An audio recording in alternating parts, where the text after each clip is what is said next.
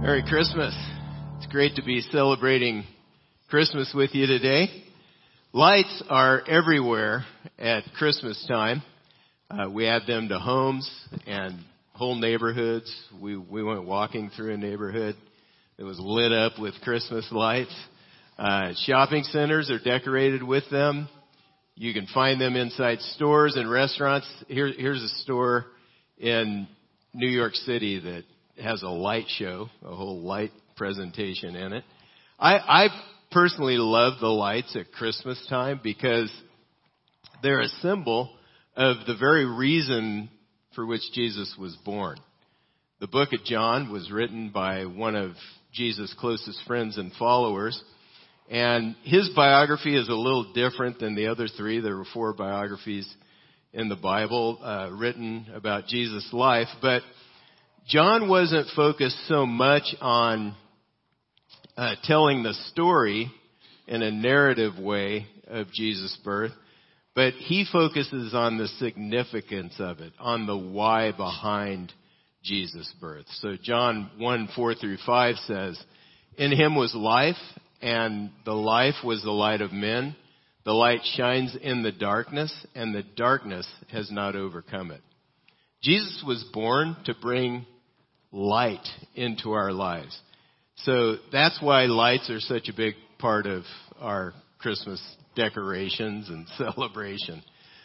Kids, we have a gift for you and an activity for you to do.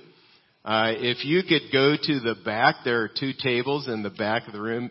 Your parents may need to help you get back there and arrive safely in your seat upon return.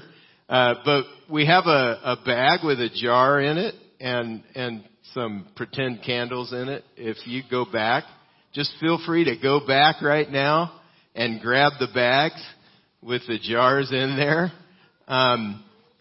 And what we'd like for you to do is, aren't kids crids? I never heard of crids, but kids, they're fun. They make Christmas fun for me.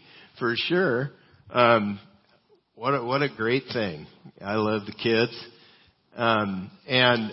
So what you could do, kids, is you can take those jars and decorate them with the stickers that are provided. And here's what it could look like, after you're done.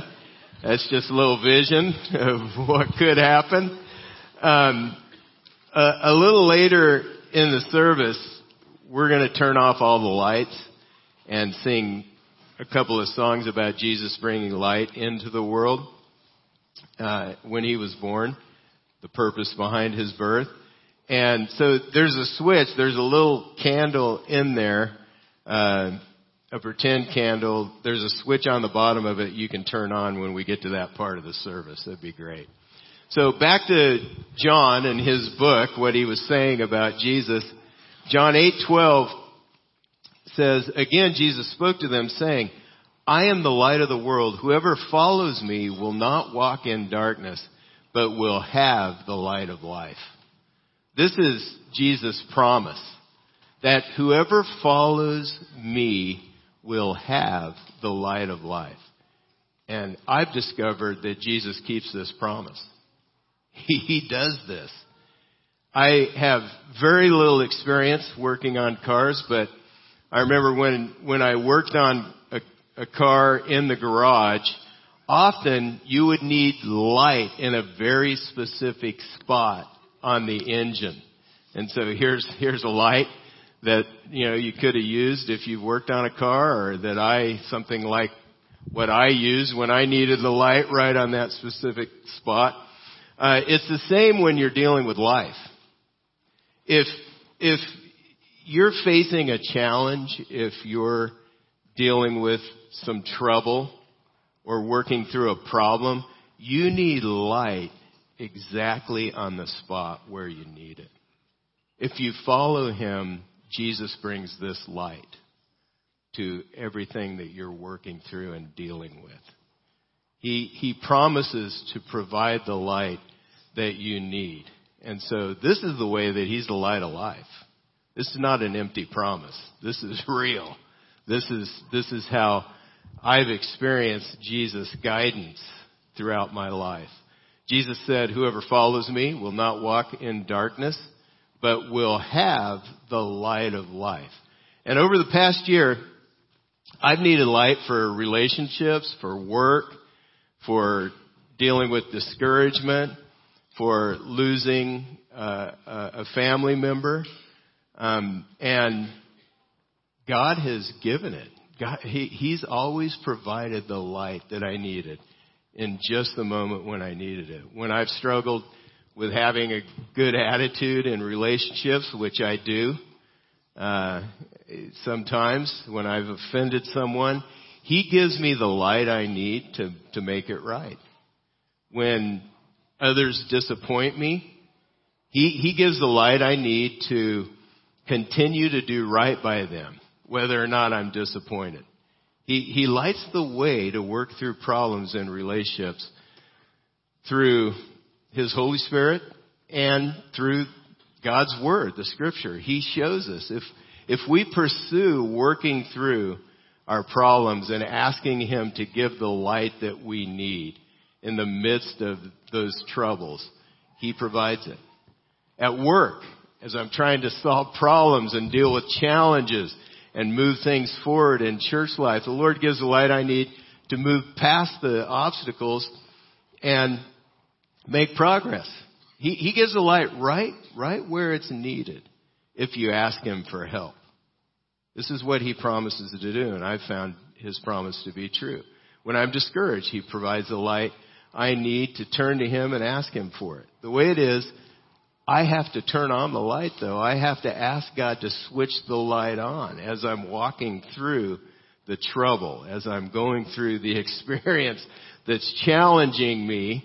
I need to ask Him. And I found it works out best if you turn to Him and ask Him to shed light on whatever it is you're dealing with.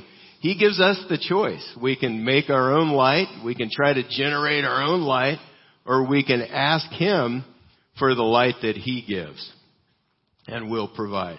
Our family lost Cindy's mom this year on September 30th, and this is a very gloomy time in life, and it can also be a very dark time in life. But what a difference the light of Jesus makes, and He made for our family in this time.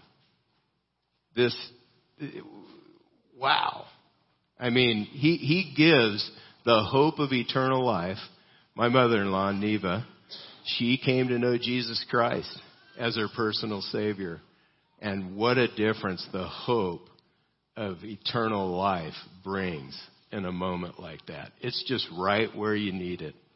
God shines the light into your heart and life exactly where you need it. We grieve, but not like those who don't have hope, because we have hope in Jesus Christ. If you've never decided to follow Christ, we'd like to invite you to discover the light of Christ with us here at CIV. We'd love for you to come along. We exist as a church to share the light of Christ through the good news of His message with our neighbors, our family, and our friends. And if you'd like to know how to become a follower of Jesus Christ, or if you'd like to meet up with someone to clarify your commitment to Christ, let us know on the back of your connection card. There's a place on the back of your connection card. There's a couple of boxes. It says to meet up with someone to learn how to become a follower, or to clarify your commitment. We love to help you with those things. If you're a guest with us today and you don't have a church community that you belong to, we would love for you to become a part of us. We'd love to have you join us. Later in the service, we're going to turn out all the lights again, and this is meant to be a reminder that Jesus is the light of life, because we're going to turn on candles at that moment to remind us of that. Would you pray with me? Father, we thank You for the fact that You are the light of life. You bring the light exactly in the place where we need it. You help us, God, to deal with life as it flows by. And I thank you and I praise you for the help that you give and for the way that you work on our behalf as we set out to follow you. Help us, God, to turn to you and ask you for the help we can get when we need it. In the name of Jesus Christ, I pray. Amen.